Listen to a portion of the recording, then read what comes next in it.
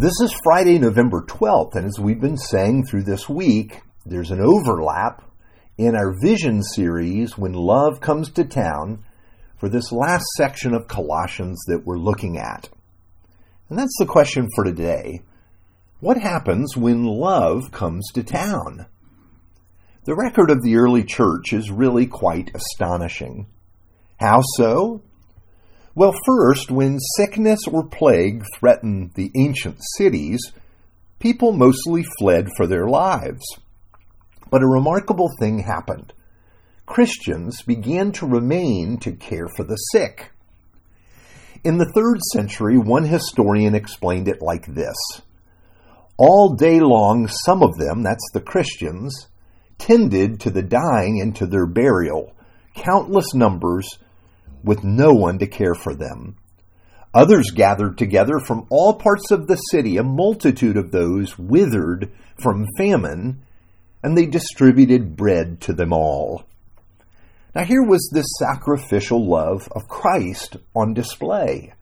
And in the process, many Christians lost their lives providing assistance to those that were sick and who were dying.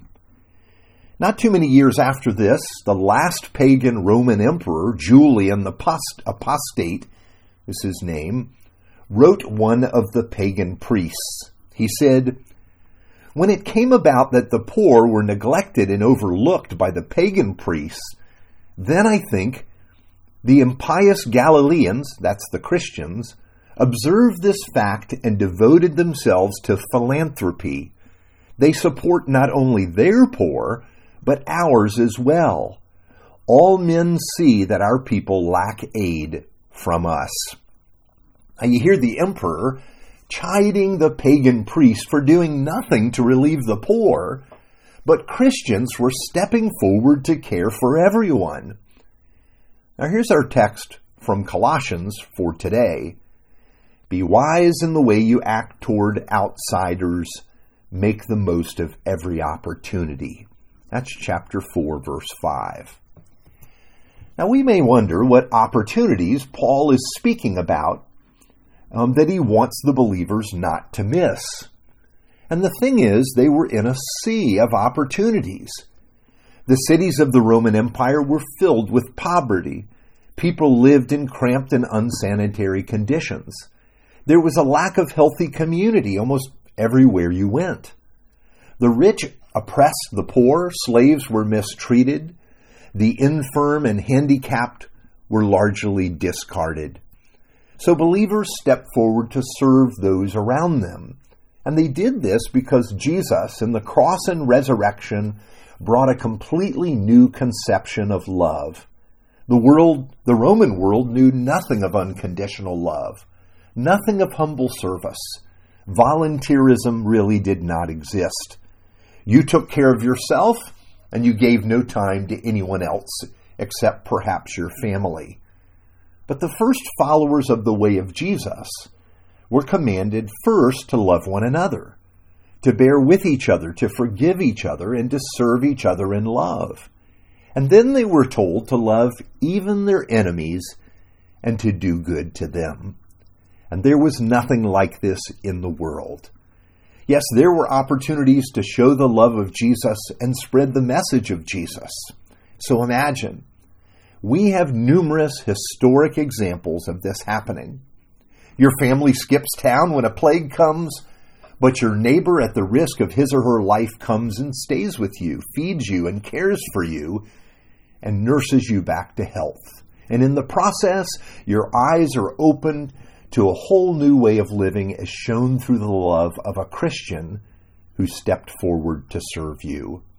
You see, Christianity was not only a new idea, it was a way of living and loving in a world devoid of this kind of sacrificial love.